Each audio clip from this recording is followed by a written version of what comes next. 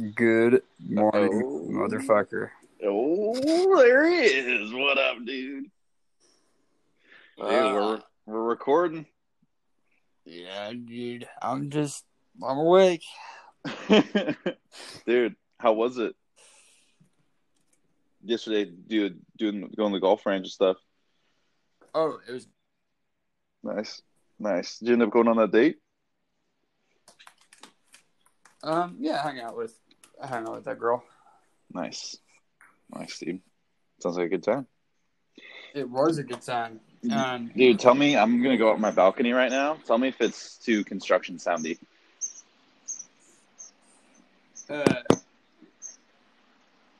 No, it sounds like chirping. Okay, cool. There's some horny birds out here. They're getting after it, chasing each other. Dude, those sound like the short calls, like the ones that are supposed to be like alarms. Kind of like they're alarmed to see you. They don't sound like the long mating calls. Yeah, sometimes I confuse those.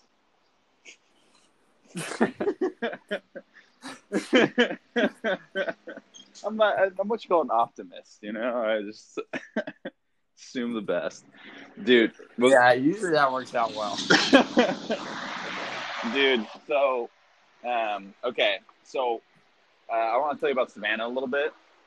Dude, I do want to know about. I was going to ask about Savannah. That's what I want to hear about. Dude, this place is not what I expected at all, and in the best way possible. So, I show up, and the Uber driver is driving us in, and, we're going by some, small houses and, apartment houses, and we're driving up, and there's, what looks like a city. It's all brick and stuff, and I was like, huh, we must be pretty far from Savannah. And he goes, oh, welcome to downtown. I, look around. I'm like, what? Dude, none of the buildings here are big. It's not, it doesn't look like a city. It literally looks like we entered a town, just like a small town. And, all the buildings look like they're from, the early 1900s or, 1800s. It literally, you just walk around, and it literally, it just literally looks like they just stopped. And they just stopped making the outsides different and just started renovating the insides of all these buildings. Everything, it's nuts. And so, it's basically, you go around, and we're in just the ideal location, right by the river. And on the other side, as we go south from the hotel, they have these, micro parks. And we're walking past it, and they're just, they have a statue, and they have these really beautiful trees and this, immaculate lawn in there. And we passed one statue where they told us history of some Haitian soldiers that helped in the revolution. And it was awesome. And so walk down, and literally I go on Yelp, and I'm like, all right, what food's good around here? And everything is 5 stars. There's 100 places to eat, 5-star everything. We go to this place called the Trailer Park. Dude, we get there, and this restaurant may be my top 5 best restaurant I've ever eaten at. Trailer Park, huh? Yeah, it's called the Trailer Park. We sit down there, and the name it's just, we literally sit down. It says home. The slogan's home is where you park it, or whatever. And that's pretty funny, dude. We get down there. They have these deep fried avocado fries. So they just take slices of avocado, fry it, and you dip it in this sauce. They have these mega nachos where they have waffle fries in this balsamic spicy mayo dip. And then they come at me, and so Christiane, she orders this sandwich. It's an apple, dude. It's like a fried chicken apple pie sandwich. What? And then I order it was a chicken biscuit. It was fried chicken, gravy on just a homemade biscuit with collard greens. And it was just oh my God. It sounds like you're just throwing buzzwords at me for food. Dude. They kind of put all the just American foods you could imagine, and they put them on some dice. Yeah. Dice, and then rolled it out, and okay, this is what we're serving today. Yeah. Apple pie and fried chicken. Cool. Yeah. Yeah, exactly. Dude, it's like the most American food ever. Like it just was so. It was the biscuit was amazing. It's just, dude, the food. I literally, our waitress was like laughing at us because she's like, "Oh, you guys ready to eat?" And we're like, "Yeah, we'll have this cocktail. I'll have a beer. I'll have the nachos, avocado fries. I'll have the chicken biscuit." And Christina's like, "Yeah, I'll have like the apple pie chicken thing." And all their servings are enormous. So like she comes out with the nachos, and it's just a fat plate, like enough to feed two people, and she like serves it. And we're like, oh my god, eat it. And then she comes out, and she like kind of timidly was like, here's your second course. Like, Yeah, bring it on. bring it on, dude. Oh my god, I was like, dude, You're like, I was. lady, you don't know how much I can eat. Yeah, dude. It was honestly, it was almost gross how much I was eating. Like, I got to a point where I was still eating, and I was like, I feel kind of embarrassed at this point how much I'm putting away. But dude, I was like, I have seen how much you are capable of eating, and it is frightening. dude, I've been working out since I've been working out twice a day now. My appetite is just skyrocketed. Like I've been trying to eat more to like bulk up, you know, and it's just. But now that I'm working out twice a day, I don't feel bad about it. Like I feel like I can be like a fat boy, but like I'm not fat. I work out so much that I can just eat a shitload of food, and so it's like amazing. I mean, as long as you've already proven that you're able to cut weight, so just get old chubby, pack up on the muscle, and then cut the weight slowly and reveal it. Exactly, dude. Exactly. Reveal. I got build it up. Reveal it. That's the plan. In order to chiz away at the obelisk that is your body, you need a good stone to work with. Yes. I love that, dude. That's like, dude, that's like that'd be like an Instagram influencer quote, you know, like when they put the little purple background and they have the little quote in front of it. That'd be a quote. Dude, it would be a good one. It'd be a good one, dude. It's a good one, man. Yeah, man. So anyway, we're going today again. I woke up naturally just at 5:30, which is 4:30 Central. Woke up and I was like, I kind of want to keep going to sleep. My body's like, nope. You're getting up. All right, fine. So woke up, just been reading, and that's it. We're going to take on the day today. Oh, yeah, dude. That is awesome. Yeah. Dude, that is. Oh, man. I want to go to that city really bad. That is on my short list of cities to visit. Dude, you know what, man? It's a good one. And honestly, after like we've done a little bit of travel, like when we went to Boston, now gone to Savannah, you guys came to Texas.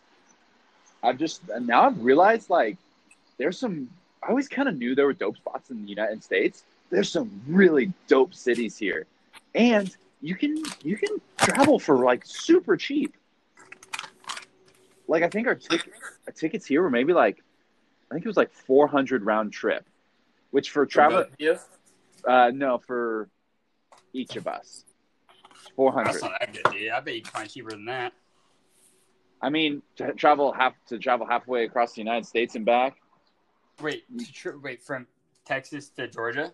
Texas to Georgia and back. I know, but I mean, I find tickets from the 2 times I visited you. I've paid under $300 for a round trip. Oh, nice. There you go. Yeah, so it's like you can get even cheaper. Yeah, I'm saying go cheaper. I was like, I don't like to pay over $400 for flights. Yeah. So you can go cheaper. So maybe I didn't even, to me it seemed cheap, but you know, it's like you can get even cheaper. You know what I mean? So you can like, and dude, you've been flying for work too much, where you just the flight's convenient. Yeah, that's pretty true. Dude, especially when it's not my dime, I just don't give a fuck.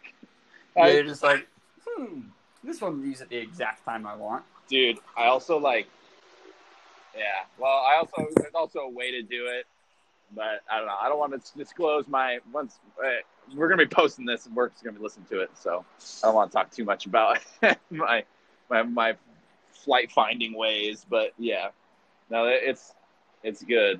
But yeah, dude, honestly, like I'm thinking now I've started my travel fund where I save 10% of my paycheck I put into my travel savings fund. And honestly, you can do a trip if you do it right. Honestly, I bet you could do $500 if you do it just right. You could do 500, well, maybe 700 if you include the stay. But if you do it right, dude, you can travel across the United States and make each trip be about $500 to $600 and have a badass time. And you don't have to learn. There's no language barrier. There's no passport needed. Like everything operates the same as everything at home. That is nice about flying domestic is that, yeah, there's none of the customs and all that stuff. Well, right. That's not that bad. I think it's kind of overrated on how bad everyone says it is. It's really not. Like, I think it's gotten really good recently. And I just remember my grandparents, they traveled in their 50s. They're like 80s. They're in their 80s now. My dad's parents. But I just remember them telling me, they're like, all these horror stories. And they're like, oh, I was trying to, like in Italy, they're trying to figure out the train system. And they're like, it was all in Italian and no one spoke English. And we were just like, we couldn't even, I couldn't even understand how much to pay. And like, I was there like arguing with the teller about trying to get a train ticket somewhere. And we were sleeping outside, waiting for our train at 2 a.m. I think those used to be problems. And I think now everything's automated. So you just go up to the train ticket automated thing and you just go English. Yeah. It's like, and then like everyone speaks English. So I got lost in Italy trying to like get on the train. And so my mom couldn't like move as quick as me. So she sat down in the main area and I literally was running up and down by the tracks because they had like three to six tracks all lined up. And so I was like running on these tunnels. I was lost. And finally I just found this like maintenance guy driving around and I just stopped him. Just a guy who just would have no reason to know English. Like is, just some regular old dude working, living his life. And I was like, oh, hey man, I'm lost. Like, where do I go? Just spoke perfect English. It's just like, yep, you go here and you're here and then here's a map and you go there and then jump on the train. I was like, you guys get your train? Yeah, we did barely. Dude, we literally like barely made it. And it was a situation where like, it was like an Amtrak deal, So like you get on there, it costs like a couple $100, and it was from Rome to Florence. So like it would have been a real bitch if we missed it, but we literally got on it and barely made it, and the doors closed, and yeah, it was sick. But dude, there's a funny story. This was about like just referencing like trains in Japan and Europe, and this guy calls up. I said, we'll call it Japan. He calls up the train station where he has a layover, and he says, "Hey, I'm getting 2 trains, but there's only 5 minutes of my layover. Like, is that going to be enough time to get from one train to the other?" And she says, let me look up real quick. Well, from your train to this other train is a 3-minute and 18-second walk, so you should have time. Like, things are just that punctual. Like, they just leave at the time that they're supposed to go, like, always. So it's just like, the lady just was like, yeah, what do you mean? It's 3-minute, 18-second walk. You will have time. Just like, as in there's nothing else that's going to happen to slow you down. Like, everything is calculated to the T. It's just like, no, you get off that train and you get on this one. There you go. That was in Japan? I think it was Japan. It might have been Europe. Okay. That is too funny. That is too funny. That sounds like a Japanese thing. Like it's just a super efficient, robotic answer. Dude, I tell you what was interesting was in the dinners that I had in Italy, it was the total opposite of that. Where like you would, you sit down in an American restaurant, you kind of expect to get like served pretty quick. And if you were quick about it, your whole interaction there could be like 30 minutes. Unless it's like a really sit down formal place, they'll kind of give you some more time to chit chat and drink and stuff. But dude, in Europe, any place you sit, you need to I should just say in Florence and Rome, where I went. I can't generalize an entire continent, but the restaurants where I went to, everywhere I went was like, you sit down and you should probably count on being there about an hour and a half. Like you. Oh, yeah, I've heard that, and longer even sometimes is what I've heard. Yeah, but it was kind Like, of it. like It's when kind you of nice. reserve a table, it's not like they got reservations lined up behind you. It's like, yeah, that's your table for the night. Yeah, exactly. Like you'll get a couple cocktails, maybe a couple appetizers, and then you wait, and they'll come by eventually, and then just yeah, it's cool. And then after you finish, you sit and have a few more cocktails. There's maybe some coffee, and then like a Yeah. dessert later. But you eat. What's nice about it is in America, when you have a meal for 30 minutes, it's like appetizer, dinner, and dessert with all two cocktails, and that's like, and so you can't really do all that. Like you're really full. But when you take like an hour and a half to 2 hours, it feels more natural and more gradual to go from an appetizer to a dinner to a dessert. You have time to like kind of digest in between. Yeah, it's like the right pace. Right, exactly. Yeah, exactly. It's like the right pace to eat. So, It kind of puts the emphasis on the social interaction too, instead of the food. right, which I like a lot. I like that a lot. Just giving people Yeah. enough time to talk, and they don't always have to be eaten, which is nice. Dude, someone. Yeah, go ahead. It's nice not to rush things sometimes. Yeah, I think that's the balance everybody's trying to find, because there are certain times like at work or at a coffee joint where it's like you want to be kind of like chop. Yeah, and I think that's not the case in some other countries. I think, and then I remember reading this other thing. I think it's like some Scandinavian country, but it's like saying you got caught up talking to a friend is a very acceptable excuse to stay late. Or, Really? like, be late to something, because they believe that any conversation that you like happen to do, like the polite and appropriate thing to do is to let it run its course. Wow, that's kind of awesome. Yeah, like that's an interesting way to go. I mean, at the same time, it feels like the part of me that wants things to be efficient is like, dude, just hurt the guy's feeling. It's okay. Yeah, right. I think, yeah. Well, like if it's your buddy, he's gonna get it. Yeah. There's also the balance of like you made a promise to someone else that you'd be somewhere or deliver something at a certain time. Yeah. So see, I think where the balance, and this is what I'm trying to figure out myself, I like where that balance is, and for me, I think the best balance is for the place to start is work, and then not work. So if you're at work, to me, it's like that's the time when you really lean into efficiency and you lean into like, hey, sorry, I can't have this conversation right now. I've really got a lot of work to do. And you're just grinding. You're just hammering at it. Maybe you get early, maybe stay late, but while you're working, you're just going ham. And then when you're not working, that's when you can find the other balance, where you're like of relaxing and just letting life sort of be more fluid like that, where you're like your conversations and your appointments are a little bit more fluid, more Scandinavian. But you can't have a straight binary method, like you can't be like hard ass at work all the time.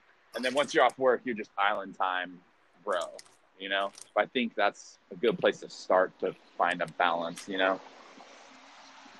Yeah, I agree with that about having a different attitude during work. Yeah. And when I think about plans with friends, I mean, most of the time I just pretty much assume they're going to start 15 minutes later than what we say. Yeah. Especially if it's like, I mean, it's different. If I'm like picking somebody up, I'll be on time or something, if I'm driving to their place. But if I have friends coming over, whatever time I said, I just wait for the first person to show up, at a minimum 15 minutes after I told them. Yeah, absolutely. Or like, dude, with a lot of plans, you always got to double check with people. Like a big one for me is like when you leave a float or some water or drinking activity and you're like, oh, let's go to your place and make some food. There's the initial decision. You wait for everybody to go back, shower, and then you say, once again, hey, you also want to hang out. Because, dude, opinions change when you get to the opportunity to lay down in bed. Opinions change. Yeah, dude, I think I'm just gonna call this one. Sorry, Yeah. man. Yep. That's so. I always, dude. After every float or after every drinking activity, if there's a secondary activity, I never get my hopes up. I always tell people, hey, listen, I want to go to your place right now, but like, I'm gonna have to make a game time decision once I see that bet. Yeah, dude, it's not realistic. It's hard to stack those things. Yeah. At least without a solid couple hour nap or something between. Yeah. Dude, I've been reading. Oh, dude, I picked up David and Goliath by Malcolm Gladwell. Yeah, I'm a big fan of his books. Honestly, he just Malcolm Gladwell he always just has a very unique perspective on things. Yeah, that's what I like. He kind of like. I love how the way he phrases his books is always like he just goes, "Here's what we typically think," but throughout this book, I'm going to challenge that and say why we should think otherwise. And then and then he does, and he brings just what's a good word for a large variety? I don't think plethora is. I think it's like all the same thing. But he brings a large variety of eclectic of different anecdotes. Would an eclectic work? Oh, sorry. Go ahead. Yeah, he brings just a large variety of anecdotes to the table, and then at the end he always ties them all together really well. Yeah, I like it, man. He told the story of David and Goliath, which have you read that book, or have you read the David and Goliath book? Yeah, I read it. Dude, his intro was amazing. I love these biblical stories, and then when they attach science to it and they go like in history to it, it makes it better. That's kind of fun. It makes it better. Like sometimes people pit science and religion against each other, but I think they make each other better in a lot of ways. But dude, he talked about it, and he's like if you get rid of the names, you get rid of the situation, and you go slinger versus melee soldier, like close combat soldier. He goes, anyone in the ancient world would have told you the slinger would have won 99 times out of 100. Like that's how it worked. Like slingers beat melee beat cavalry beat slingers. Like that's kind of like generally how it worked in the ancient world. And so it wasn't a case of like, puny David somehow conquering giant Goliath. It was like, no, he thought differently and then had a clear advantage over Goliath. In fact, it made way more sense that David beat Goliath. That fact that he was a slinger versus a close combat melee opponent. Like I love throughout that book how he's constantly talking about how it's like a lot of these guys, it's like a lot of these situations, it's the reasons that make these people the far more powerful and the favorite to win in all these situations is usually very correlated to the reason they don't. Mm-hmm. Like it's also your greatest strength is also your greatest weakness in a lot of cases. Yeah, I think the an opinion I'm getting, or like a conclusion I think this is kind of going to, is like the idea of balance and finding where the balance is. It seems like because he introduces the upside down U curve of like for parenting. It's like if you're really, really poor, it makes parenting very difficult because you can't spend a lot of time with your kids. You're working 2 or 3 jobs. But then the other side of the spectrum, if you have millions and millions of dollars, it makes it also really difficult to raise your kids because they don't understand it's hard for them to understand the concept of like we shouldn't buy this because it goes against our values versus we can't buy that. And so he talks about that, and then it's like 75,000 is like the ideal amount of money, whatever, to raise a kid. And so it seems like balance is the conclusion he's coming to, but I'm only about a quarter of the way through the book. So I think that is sort of like lessons. Yeah, that's one of them. There's some other good conclusion he comes to in that book. Yeah. Like specifically, I really like the part he talks about once he starts talking about basketball. Mm-hmm. Okay. That's a really good chapter. I don't want to spoil it for you, but it's very good. I think I read the one about the 12-year-olds. and the dude who never played basketball, and then he made the team, and they like Yeah. full court press. Yeah, Yeah. Like, that one wasn't really about balance. yeah. That one, that one was. What was that about? That one was sort of about how This guy came from Africa, and then basically in basketball, what you don't do ever at youth basketball is press full court the full game. Like, it's just, everyone just like is like, yeah, well, it's just a lot of effort, right? We're not going to teach our team to press full court like until it like really matters at the end. Yeah. But when you do that, you're giving huge advantage to the teams that are already better. You're just like letting them get set up each play and like run their plays fully. Mm-hmm. But this guy, I can't remember his name. It's a hard name. It's like, yeah, he's actually a very famous coach. Let me just look it up real quick.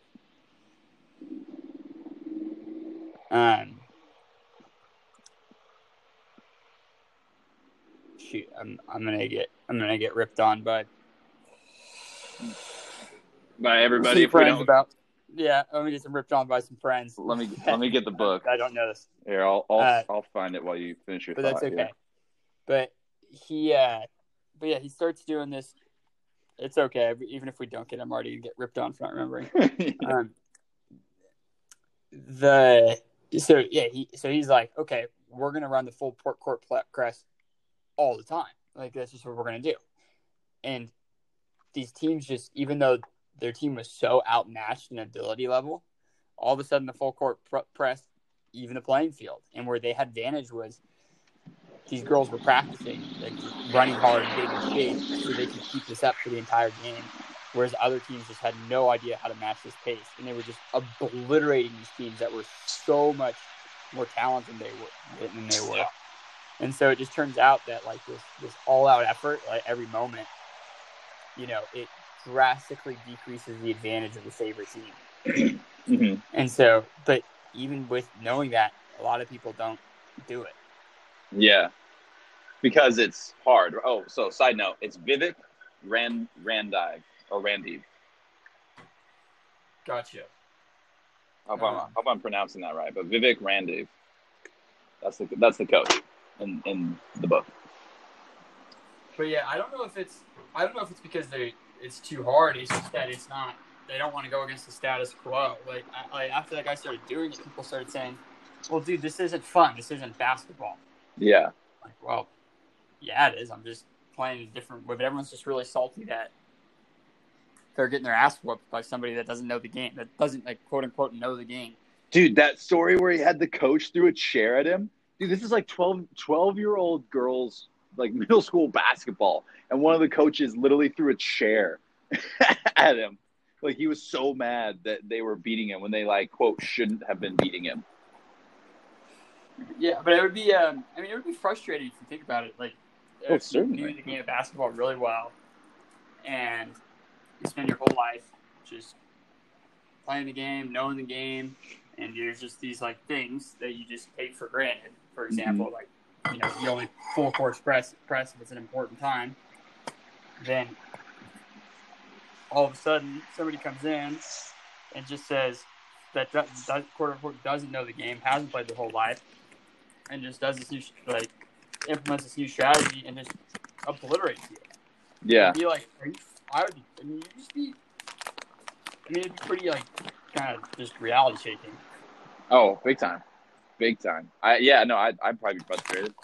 I mean, anytime you feel like, because I think part of your brain goes like, this isn't right, or this isn't fair, or something, you know what I mean? Like, this isn't how it's supposed to go, But, yeah, exactly.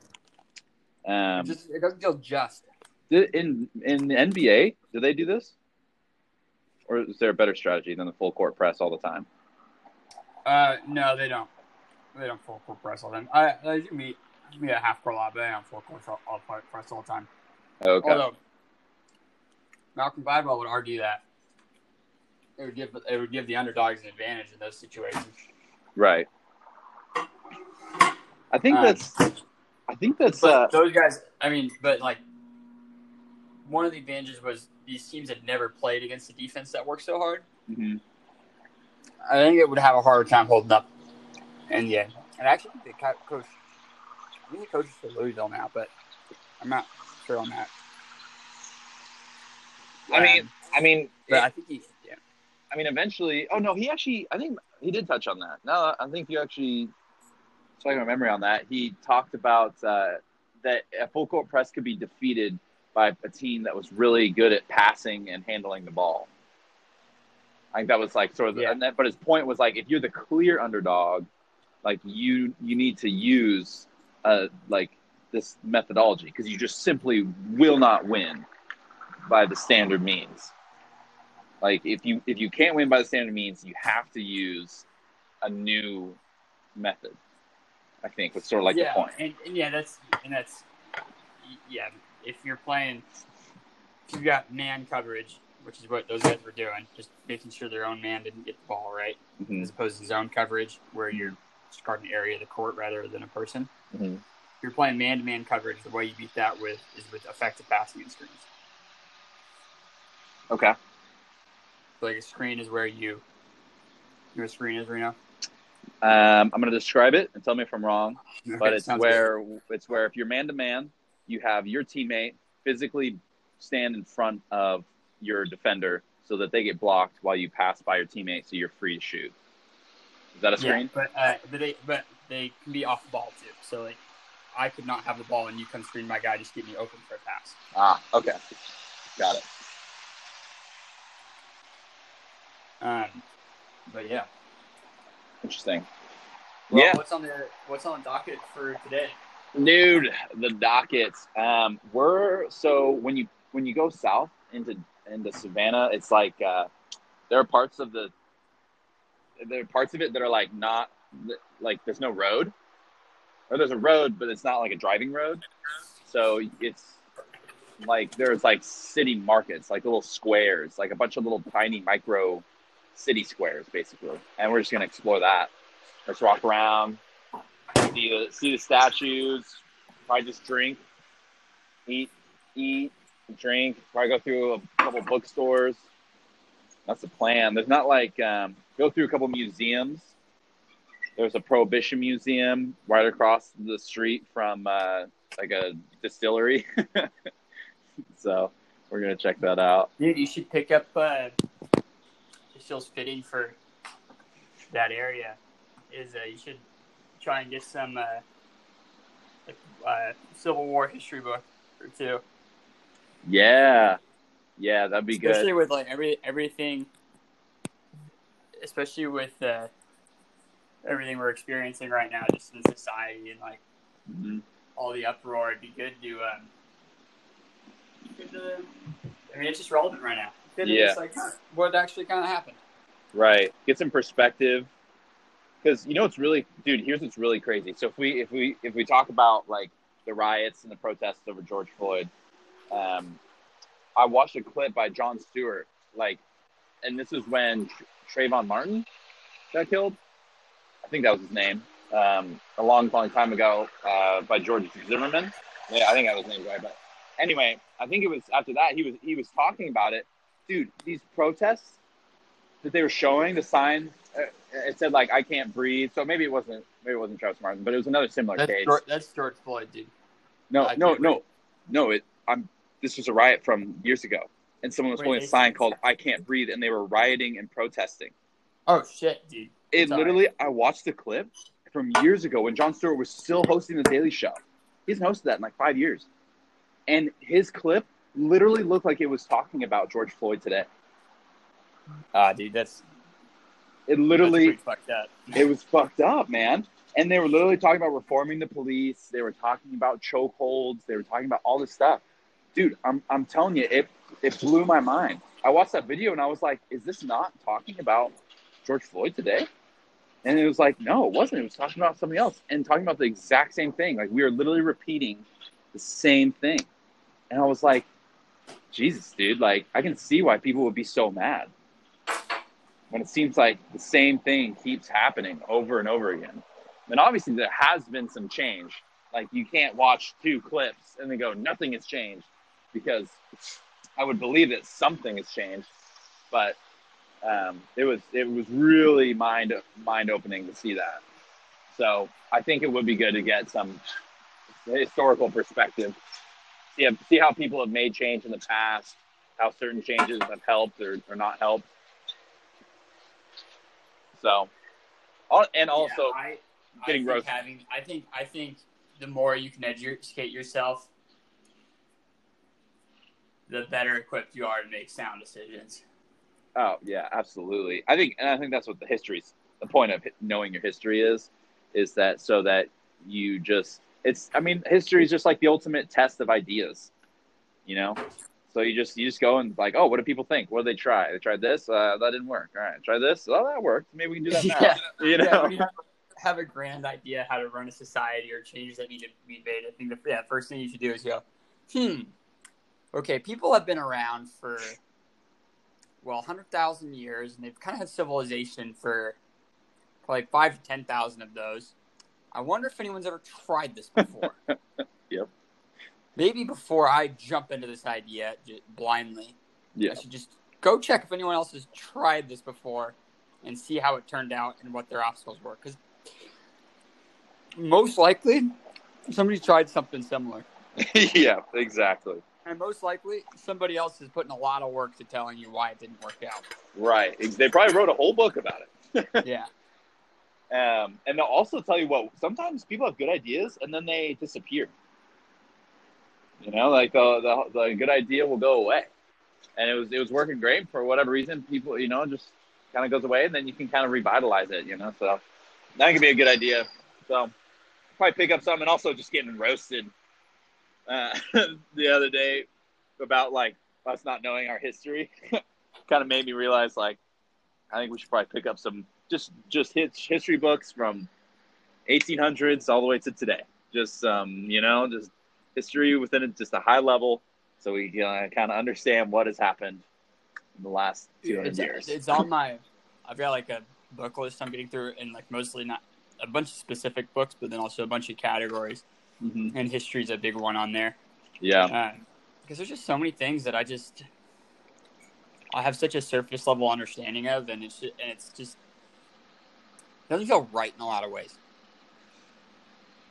Especially. What do you mean? Nothing felt right? It's like it just doesn't feel right to not like. It kind of feels almost like to me, it almost feels like an obligation to learn these things. I mean, there's just so many, and I especially think that's true with the tragedies of human history. Mm-hmm. Because if you forget about them or don't pay attention to what caused them, like, because most of the things that happen, not most of, but a fair few of the things that happen that are horribly tragic, take the Holocaust or the rape of Nanking, for example, or the book Ordinary Men. These aren't people that, like, the people committing these horrific acts aren't different than you and I. Mm-hmm.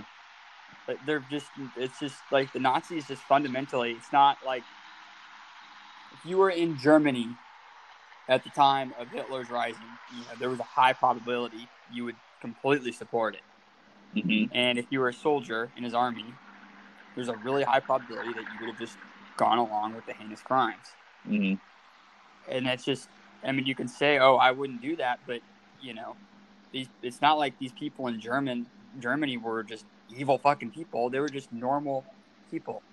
Mm-hmm. Gotta watch those cuss words like that. But yeah, they were just normal people. And so it's really important to study that stuff to understand what made these individuals commit such heinous acts. And that's the point of Solzhenitsyn's Gulag Archipelago.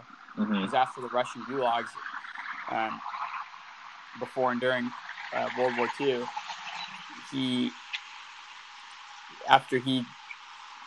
a big supporter of the Communist Party that rose in Russia, that was kind of ultimately the cause of all of this death and destruction.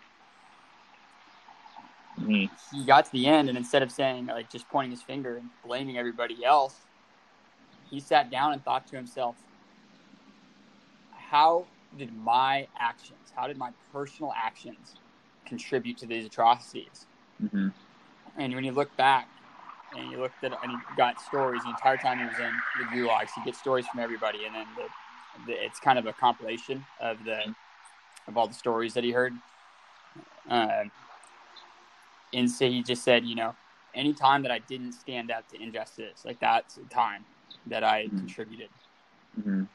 Or any time that I, just went with the status quo, I was contributing. Mm-hmm. And so what he argues is that in order to prevent these large-scale atrocities to happen, is you need to have a society where people are constantly standing up for what they believe is right. Mm-hmm. But it's weird because you think like, oh, we need to focus on the big group to make sure that doesn't happen. It's like, no, you need to focus on your own life and make sure that injustices don't happen to you and the people you love. Yeah. And if you do that, because you stand up for your own injustices, you're standing up for others too. Right. And so it's when you go to the society level, then you get into weird policies and it gets vague, and I think it relinquishes personal responsibility from those that are being most affected. But when you are personally being discriminated against, especially on a large scale, it's like you need to say something, and it's on small shit too. Mm-hmm. And so it's a really interesting perspective. It makes me think, if I'm at work or something, and like this hasn't really happened at work, but I just imagine it would. If I was at work and my boss asked me to do something that was really unsafe, and I knew it was unsafe. As soon as I go along with that, I'm not only putting myself into danger, but I'm putting everybody in danger after me that might also comply. But as soon as you stand up to it, that's when stuff starts to stop. Yeah.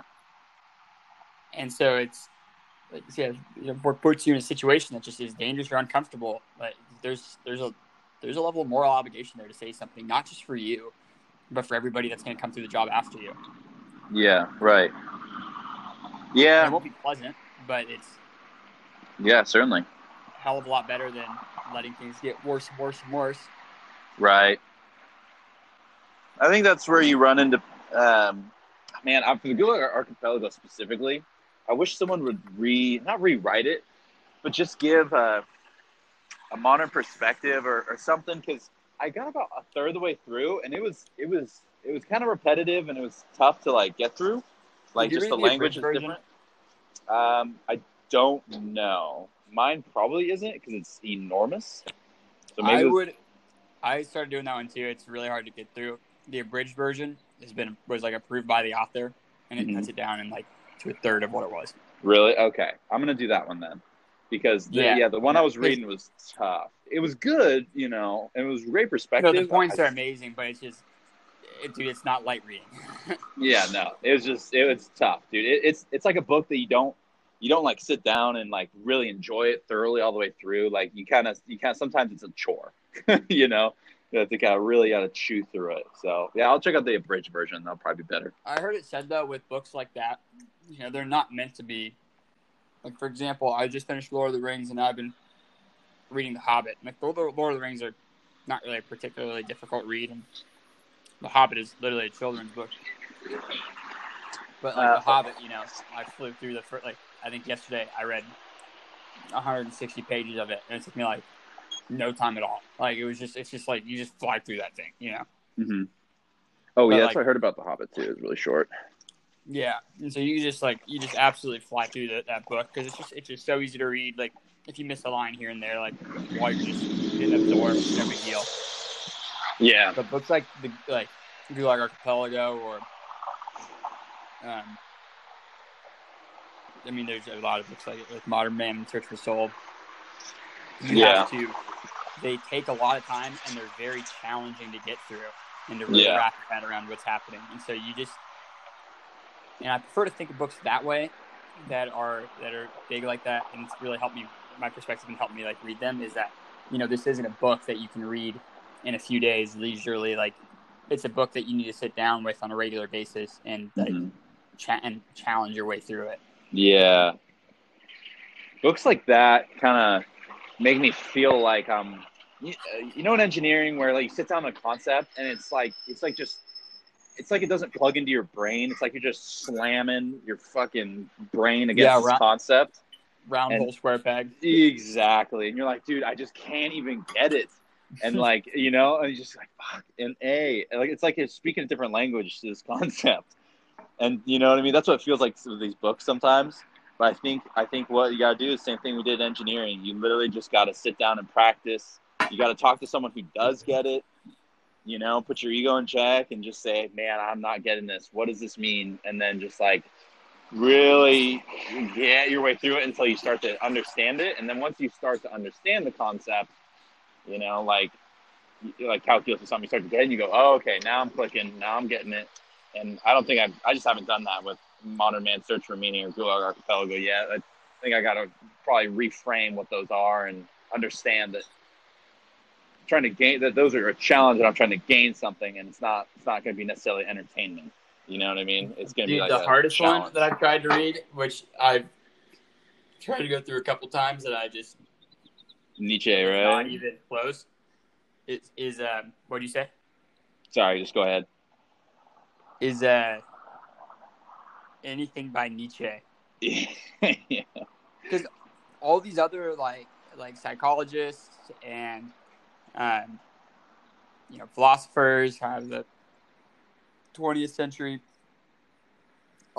they just, I mean, everyone just is on Nietzsche's dick, dude. They just love this guy. They're just like, and then I'm reading his book, and I'm like, shoot, what's the book called? You can go and pull it up if you want. Yeah, I'm curious what it is. I want to say what it is. But I'm reading it, and I'm just like, the guy's like talking about tarantulas and shit and being in the cave. And I'm like, dude, Beyond Good and Evil. And I'm just like, what the fuck is this guy talking about? And I'll like read it and like listen to it at the same time and just like, okay. No, dude, this is just, I'm like, what is this dude? What is he on about? But Nietzsche also made the claim that other people defend that are not him. He said, I can write more in a sentence than most authors can write in a novel. Actually, you know what? They couldn't even write it in a novel. But like you said, other people supported that, right? Other people are like, yeah, that's people are like, you know, it's the cockiest thing you could ever say, but it's true. And yeah. I read his book. I read his book, and I mean, if you could call it reading, if you don't comprehend it more than 10% of it, it just felt like nonsense to me. Yeah, you know, it's like I probably just need to work through slower because a lot of people I really respect just say it's great. So I'm probably just missing the meaning. It's like reminds me of back to engineering. You get this problem, and you just can't get the answer, and you go, the solution that they gave us must be wrong. Like, the answer we're supposed to get to must be incorrect. Mm-hmm. It's just never the case. No, dude, never the case. You're like, I am absolutely doing this right, understanding it fully, and I'm getting the wrong answer, and I'm getting it again and again. The solution must be wrong. Yeah, and you get kind of cocky, and you're like, because in engineering, like, it's difficult enough that rarely, super duper rarely, you could be correct over like the TA, not necessarily the professor, but the TA. You know, if they made the problem. Yeah. Rarely, and you get cocky and think it, and just not ever. It's just never. You sit down and you go, well, okay, well, I'm doing this, and they go, oh, well, in the beginning you assumed the wrong variable. I'm like, how did you know that? Yeah, and you come in there and you're just ready to just tell. You're like, what's dude, up. I've got him pinned this time. Yeah, and he just goes. Nope. Kudos to a lot of those guys because most of the time they don't get offended that you think they're wrong. They just kind of go. I mean, it's a little bit smug, but it's like they feel smug. It's probably not at all. It just feels smug. Mm-hmm. Like they're being smug toward it. Right. It feels that way, but they're probably just like, hey, man, this is the deal. You're just misunderstanding something, and A lot of I'm them gonna get help it, you. though. They're like, yeah, I know what you mean, man. This is Yeah. not. Which is really nice. When you got a TA who's not a dick about it, and they're like, "Hey, man, I was right there. I get where you're going. And what stopped me was I made this assumption. It seems like you're making the same one right here." And you're just like, "You're right. Dang it." But yeah, man. All right. Well, I'm gonna shower and I'm gonna go take on Savannah. But this was a really good talk, dude. Dude, take it on. Post this Yep. shit. I'm posting it, dude. All right. Post it. All right, man. Check it out. It'll probably be. I'm gonna post it, and then I guess should be available in like 24 hours on World's Greatest Podcast, and we can figure out the names, and it won't be the World's. But it's probably World's, but we can figure out which one we want to go with and delete that later. Just once we're producing content. Once we have the problem that people are like, "Oh, I'm just so confused. I want to consume your content, but I'm so confused about where to find it." I think once we have that problem, we can really address it. Dude, I don't know how all 10 of our followers are gonna be able to figure it out, or how we'll be able to communicate the message. Yeah. Honestly, dude, it did feel really good, though. I know the 10 were just our friends and family, but it felt really good that we had people listening to it, and it said we had 10 followers. I was kind of touched. I was like, oh, this is like really nice of you guys, because I mean, I would have done it if they had asked me for sure, but I would have been like, uh-oh, what am I getting myself into do? Yeah. This is an hour and a half that might be very, very painful. Yeah. It was really cool to see friends and family just listen to it, and then well, most of them were pretty nice about the criticisms, but then get like some really good feedback about all the bad parts, which honestly I really appreciate, and I want some feedback about all the bad things, because it definitely made me realize, like, all right, I got to get better. I got to get better about not cussing so much. I got to get better about listening. Got to get better about filler words. So it's really nice to get that feedback. And be careful not to bullshit your history or facts. Yes. Which we did a better job at this morning here, and actually like quoting the names and the books, the titles. So, and it'll be nice because then sometimes God, it's so loud out here. I don't know if you hear that or not, but it'll be nice to get the names and just get everything right in life, and then I will stop making incorrect assumptions, because I'm like, well, actually, I don't know that, But anyway, for just one super 20-second thought, but I was listening to Rogan, and now like when I'm listening to Rogan, I'm very much paying attention to his just demeanor and how he talks. Mm-hmm. And he's so good at it, just addressing the audience and keeping his guests engaged, who a lot of times is not nearly as practiced, but he's just very articulate and is good at being aware of what his audience is clued into and explaining it at the appropriate times, but then also staying engaged and clear and concise. Mm-hmm. Yeah, he is. All right, man. Have a good day. I'll talk to you later. Have a wonderful time in Savannah. Will do, dude. See you later. Thanks, man. Talk to you later. Bye.